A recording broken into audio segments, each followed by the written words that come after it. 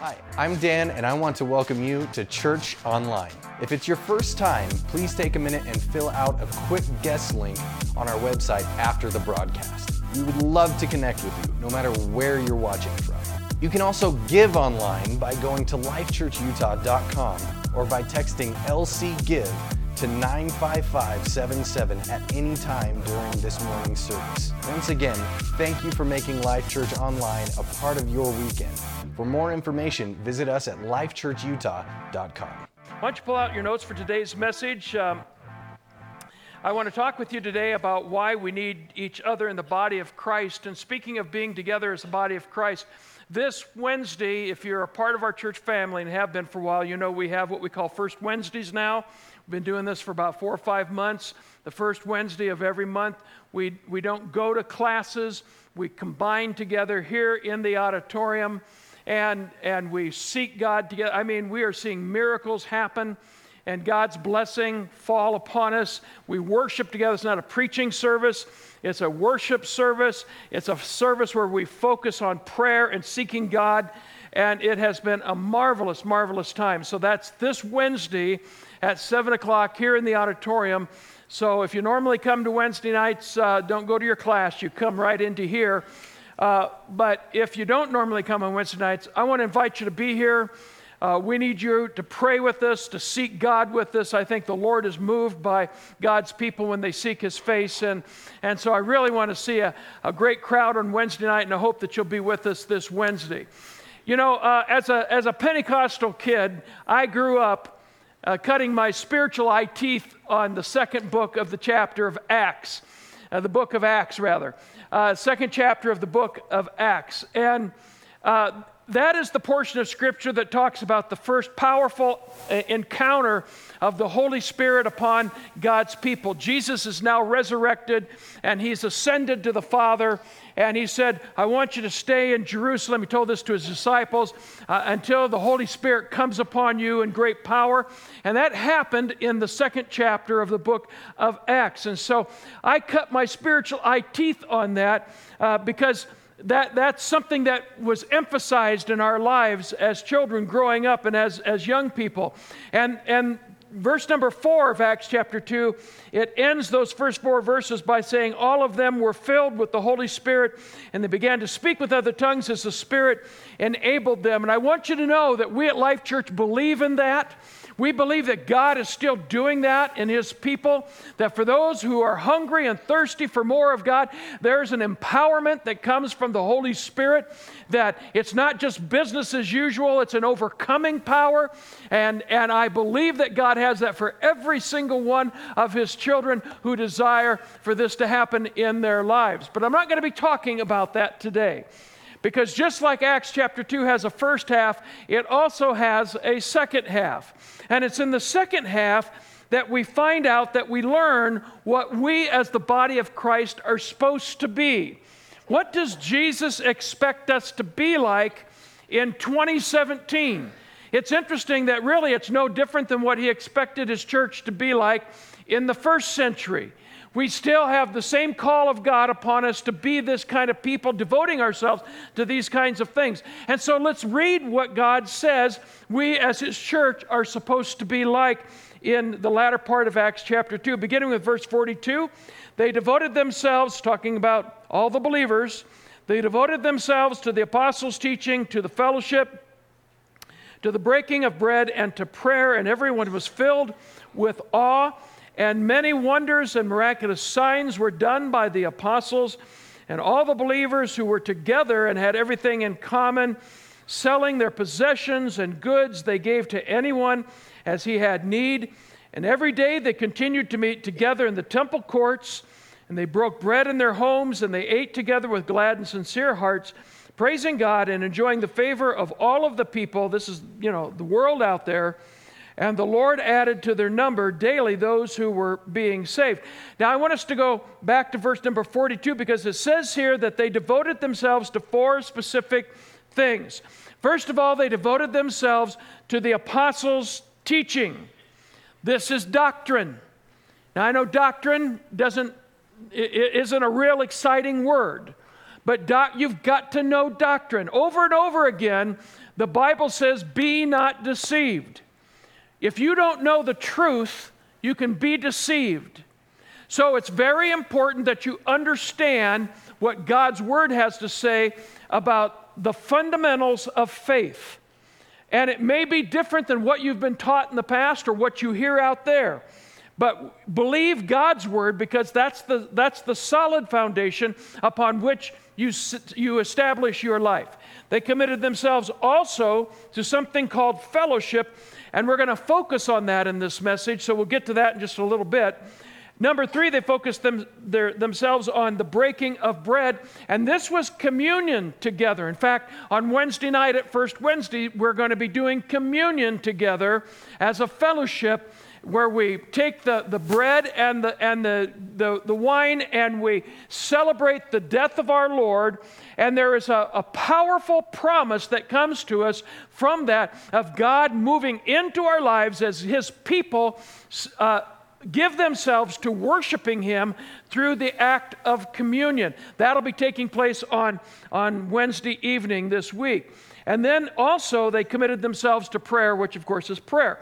And there are a couple of observations then that I want to make from verse number 42 that I think are really important. First of all, you'll notice that the Bible says they devoted themselves to these 4 things.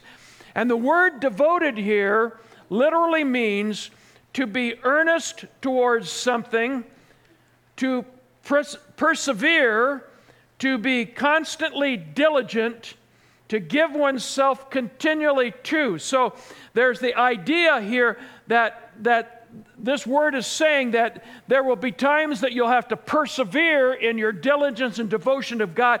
That's because serving Jesus isn't always easy. You got to fight through the hard times. Everybody has to do that. If you're going to be strong in faith, you've got to work to the position of strength. So you have to devote. You get kind of the feel of all of this from other translations of the New Testament. The King James Version uses these words: they continued steadfastly. All right? They didn't give up on it. NASB, New American Standard Bible, they were continually devoting themselves. So it was a renewing action. It's not something they did on Sunday. They did it every day of their lives. They devoted themselves to these things.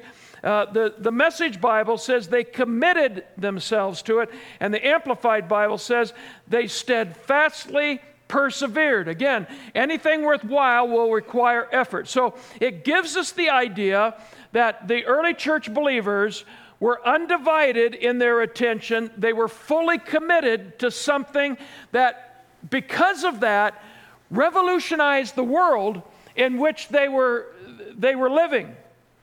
And the things that they devoted themselves to were 4 primary things we've already talked about: the apostles' teaching, to fellowshipping with one another, to breaking of bread in each other's homes, and also in communion, and also then to prayer. Now, the second observation I want to bring from this particular verse is the things of the 4 things that they devoted themselves to. I want us to look at number 2 in particular.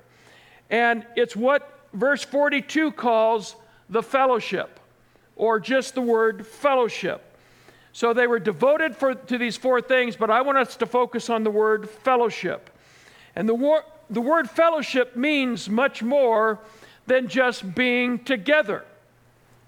Now, we are all together in this room, but that does not mean that we're having fellowship with each other, right? We're together, but we're not necessarily having fellowship. Some of you had that in the hallways before coming in. You had it in a little bit of a greeting time. You'll have it on the way out. But being together in a room does not necessarily mean that fellowship is taking place, because the truth is, most of us are staring at the back of someone's head that we don't even know. We don't know their name. We don't know their needs. We don't know their life. We may know them by face. We may not even know that. So just being in the same room at the same time does not mean we're fulfilling this idea of fellowship. The Greek word translated fellowship here is a word that's fairly familiar to Christians who've been in faith for a while. And so maybe you've heard this word before, but this Greek word is the word koinonia. Koinonia, which means to have in common. All right, so what that means is, in spite of differences, we focus on what we have in common. All right? So that's what brings us together, is to focus on what we have in common. And then secondly, to be together in tight relationship. Keyword there is tight, because that's talking about something that's unbreakable, an unbreakable relationship. Now, in this case, I think that the Message Bible probably gives us a real clear understanding of what these early believers devoted themselves to. It says that they devoted themselves to life together. I love that. They devoted themselves to life together. They did life together. That means that they were like family with one another. That's why sometimes I'll call you brother, and sometimes I'll call you sister. Of course, I call men brother and women sister, you know. I haven't called any of the brothers sister. You get me. Well, anyway, so we call each other brothers and sisters, not usually a whole lot, but occasionally we'll do that because we're emphasizing the family structure that we have together. And I know some of you probably grew up in really bad families. Family conjures up all kinds of negative images in your mind. So I'm not talking about family in the most negative sense. I'm talking about family in the purest sense, in the best sense of what God wants the family to be. I've had relationships in the body of Christ that were koinonia relationships. I've had fellowship on that level with other believers. And people that you have koinonia with, you can share your life with them. You can open up to them. You can let them into your heart to know who you are on the deepest level. You let them see inside of you. And it's a wonderful, wonderful thing. In fact, it's a necessary thing in our Christian lives, because people who are worthy of that kind of relationship with you, they don't misuse the insight they get into your life by going around gossiping about you. People that you allow into your life like this, on this kind of a level, they stand with you when you need somebody to stand with you. They've got your back when you need somebody to have your back. They think the best of you. They support you. They also correct you if that's needed, because all of those things are necessary within proper relationships within us as people. But I've had also connections with believers in the body. They're Christians, but they were not that way. We didn't have that kind of relationship, primarily because they were critical people. They were fault-finding believers. And you don't have fellowship with people who are like that. You tolerate people like that. Koinonia implies a biblical influence. If I'm having koinonia with you, I'm not, influence happens all the time, but there's a right influence and there's a wrong influence. And koinonia means a biblical, a righteous kind of influence that we can have upon one another. If I fellowship with other believers the way God intends it, positive influence is going to occur in that relationship. I'll influence you, you'll influence me. This is the way God intended for it to work. And so it brings up a real important point here, that you've got to be really careful who you allow to influence you. And I say that because the book of Romans, chapter 10, verse 17 tells us that faith comes by hearing. Many of you know that scripture. Faith comes by hearing. But I've lived long enough to discover that doubt comes from hearing too.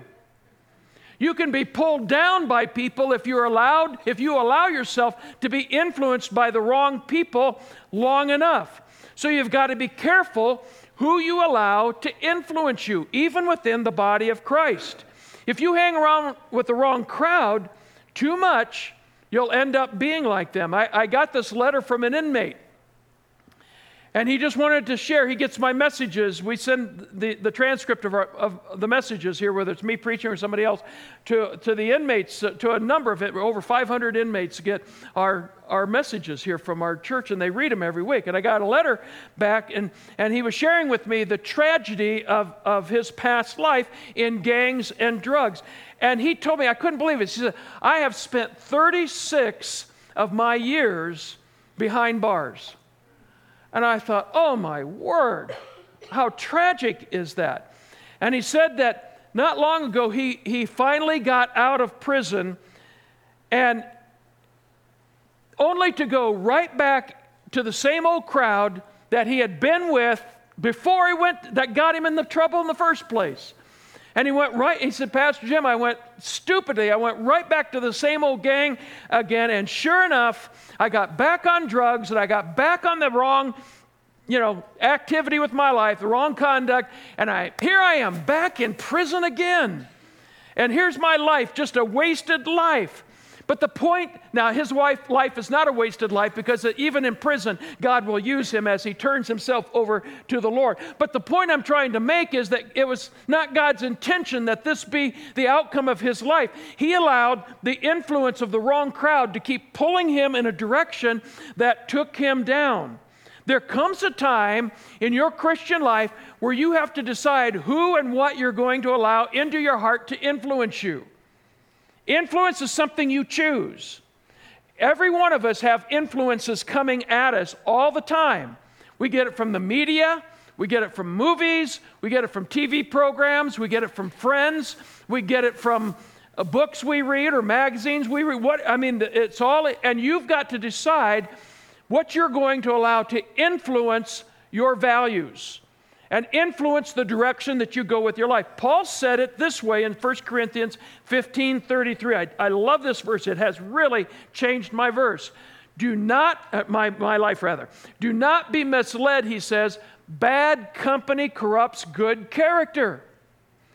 And when I read that years and years and years ago, I said, God, that's so true. It's when I allow the values of the world to get inside my heart and influence me, that's when it begins to corrupt me.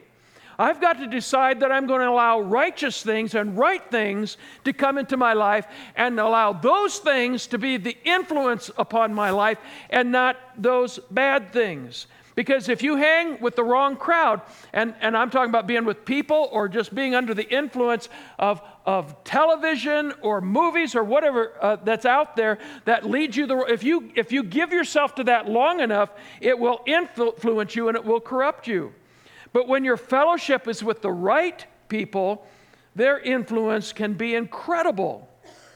Psalm 133 verse 1 says, it's good and it's pleasant when brothers and sisters in the Lord live together in unity. That's a wonderful thing. And then he goes on in verse number 3 and wraps up this short little chapter by saying, it's in that unity that the Lord bestows or commands blessings upon his people. This is where the power comes. It's in not just believing in Christ and being united with Christ, but being united with one another in the body of Christ, even life forevermore. So in unity, God commands blessings and favor. In unity, God commands life. Life requires unity. I'm not talking about just being alive, but I'm talking about enjoying the blessings and the favor of God upon your life requires unity within the body of believers. But death means decay. Death will bring decay upon a body, upon a fellowship. So whether your family is a family of life or decay depends on your unity.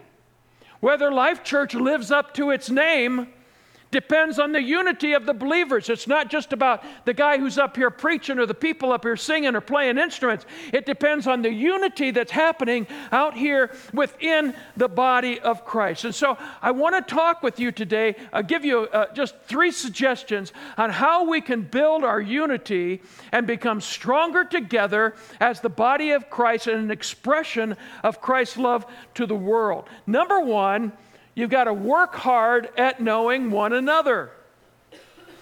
Work hard at knowing money. And you have to work hard at it because anything of value is going to require work in order to pull it off, to achieve it. Doesn't that make sense? So whether we're talking about not a strange marriage, but a strong marriage, whether we're talking about a strong marriage, I could go so many places with that slip, but we'll just let that one slide.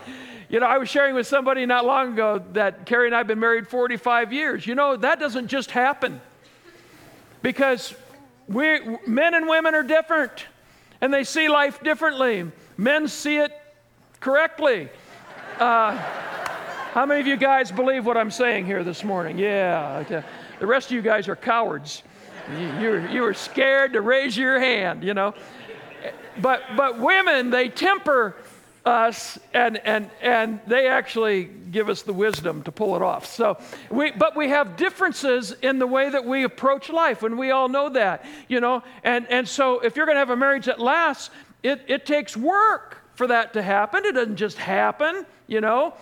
You got to make that happen. If you want to have a strong career, you got to make that happen. If you want to be physically fit, you have to work at it. If you want to be strong in faith, you've got to work at that. If we want to have a strong church, we've got to work at it. We've got to work, first of all, at getting to know one another, because once a church fellowship gets above, 150, 200, 250 people, it's easy to get lost in the crowd and to not know people and to keep it that way.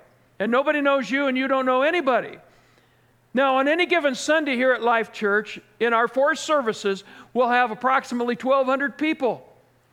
Now, it's real easy with that many people to get lost in the crowd, to not know other people, and to kind of flow in with the crowd and flow out with the crowd and never really converse and never really get to know. Now, I know you're not going to know everybody, but it's important that you know some people who are strong in faith, who can strengthen you and build you up. We've got to work at getting to know one another. How can we have fellowship? How can we have koinonia if we don't know anybody? How is it possible for this unity the Bible's talking about to take place?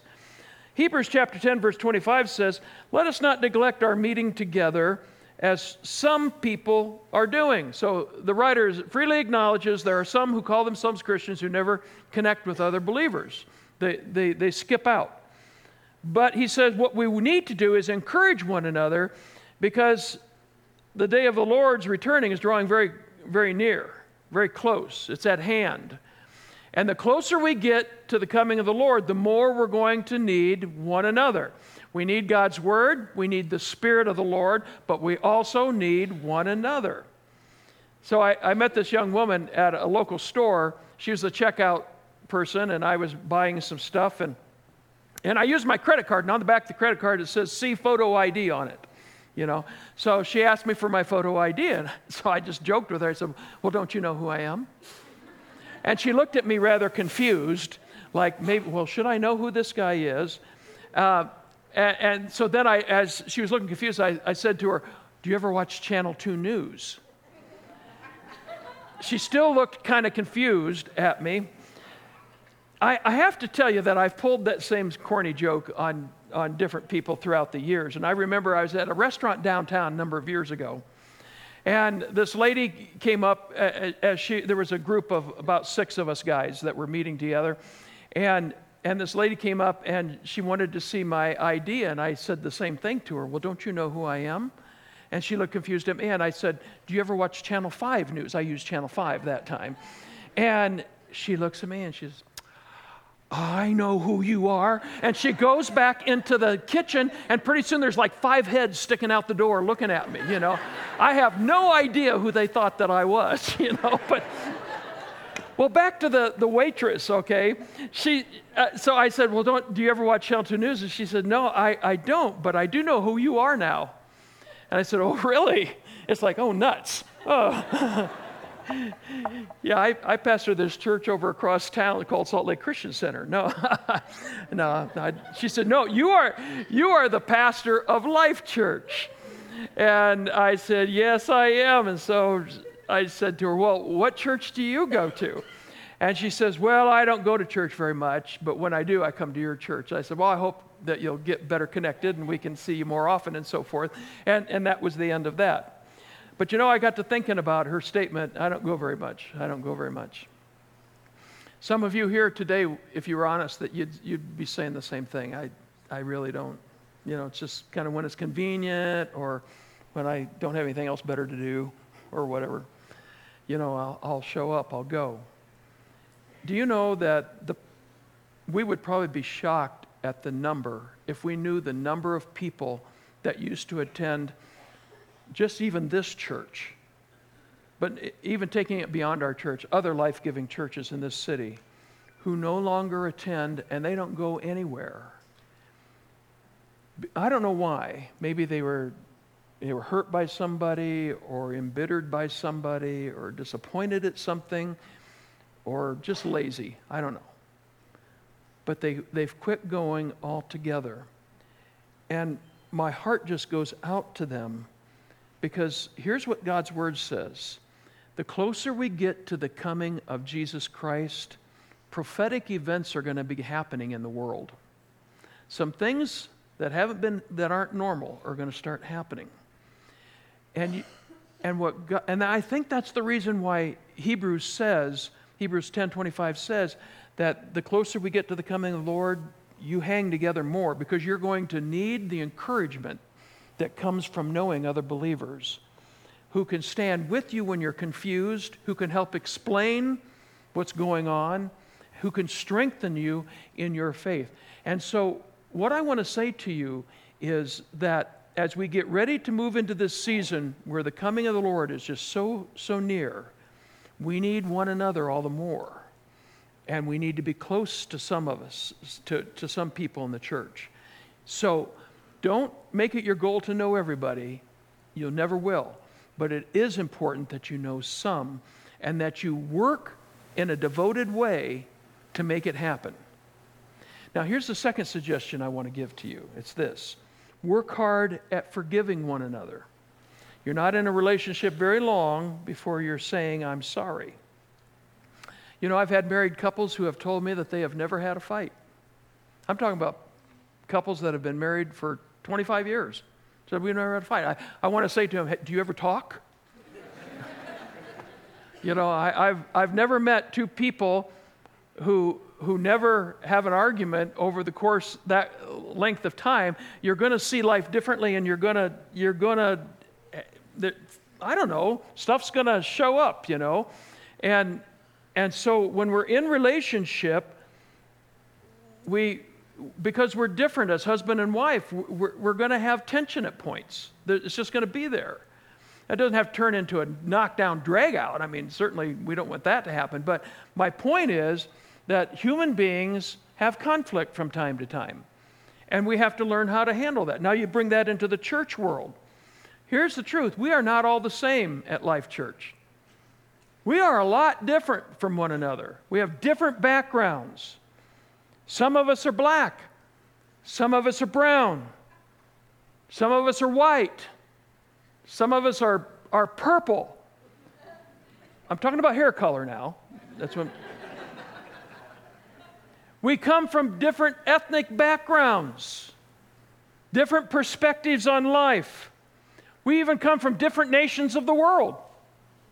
That's how America is changing.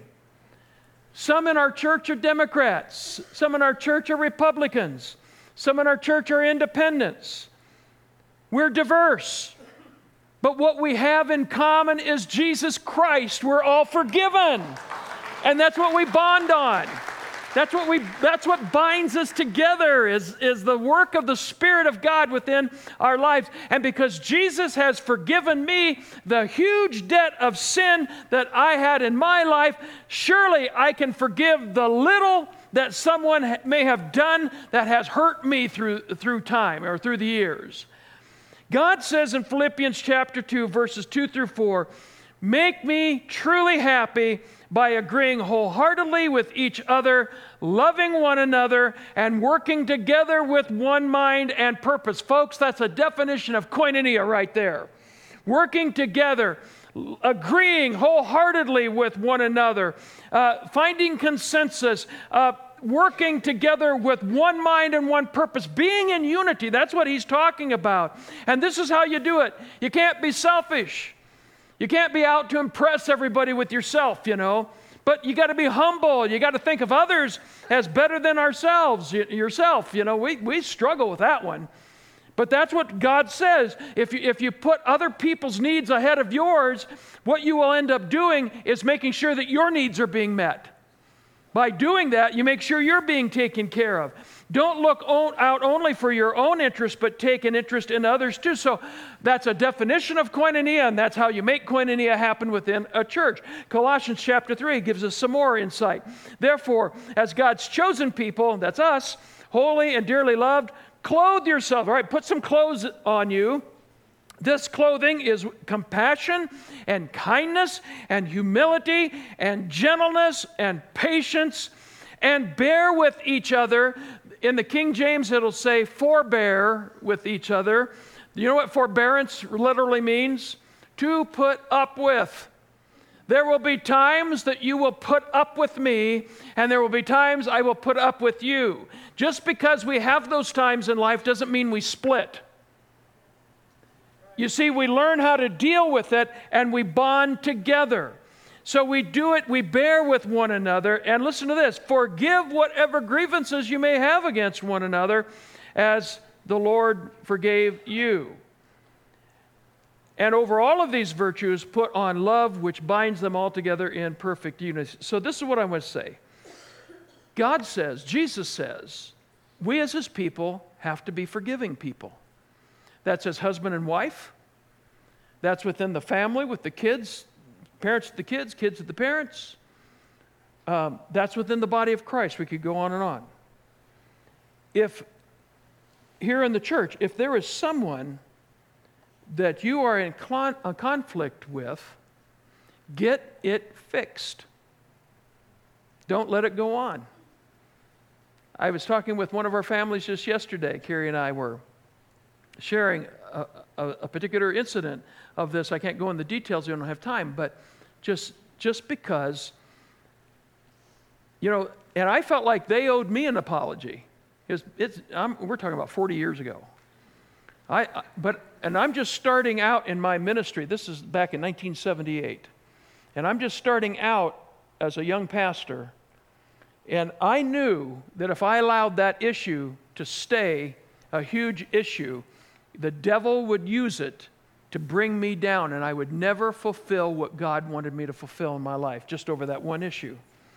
And so I took the initiative and asked for forgiveness for my part in the conflict. And it was amazing how I got this letter back. This is back in the days when you kind of wrote letters and signed them and put them in an envelope and addressed them and had a stamp on there. So it didn't happen just like this, But I got a letter back from her, this woman, and she apologized for her part. And years later, Carrie and I bumped into her at the Denver International Airport, of all places. We happened to bump in. And the fellowship that we had together was like that. Like the conflict had never been there.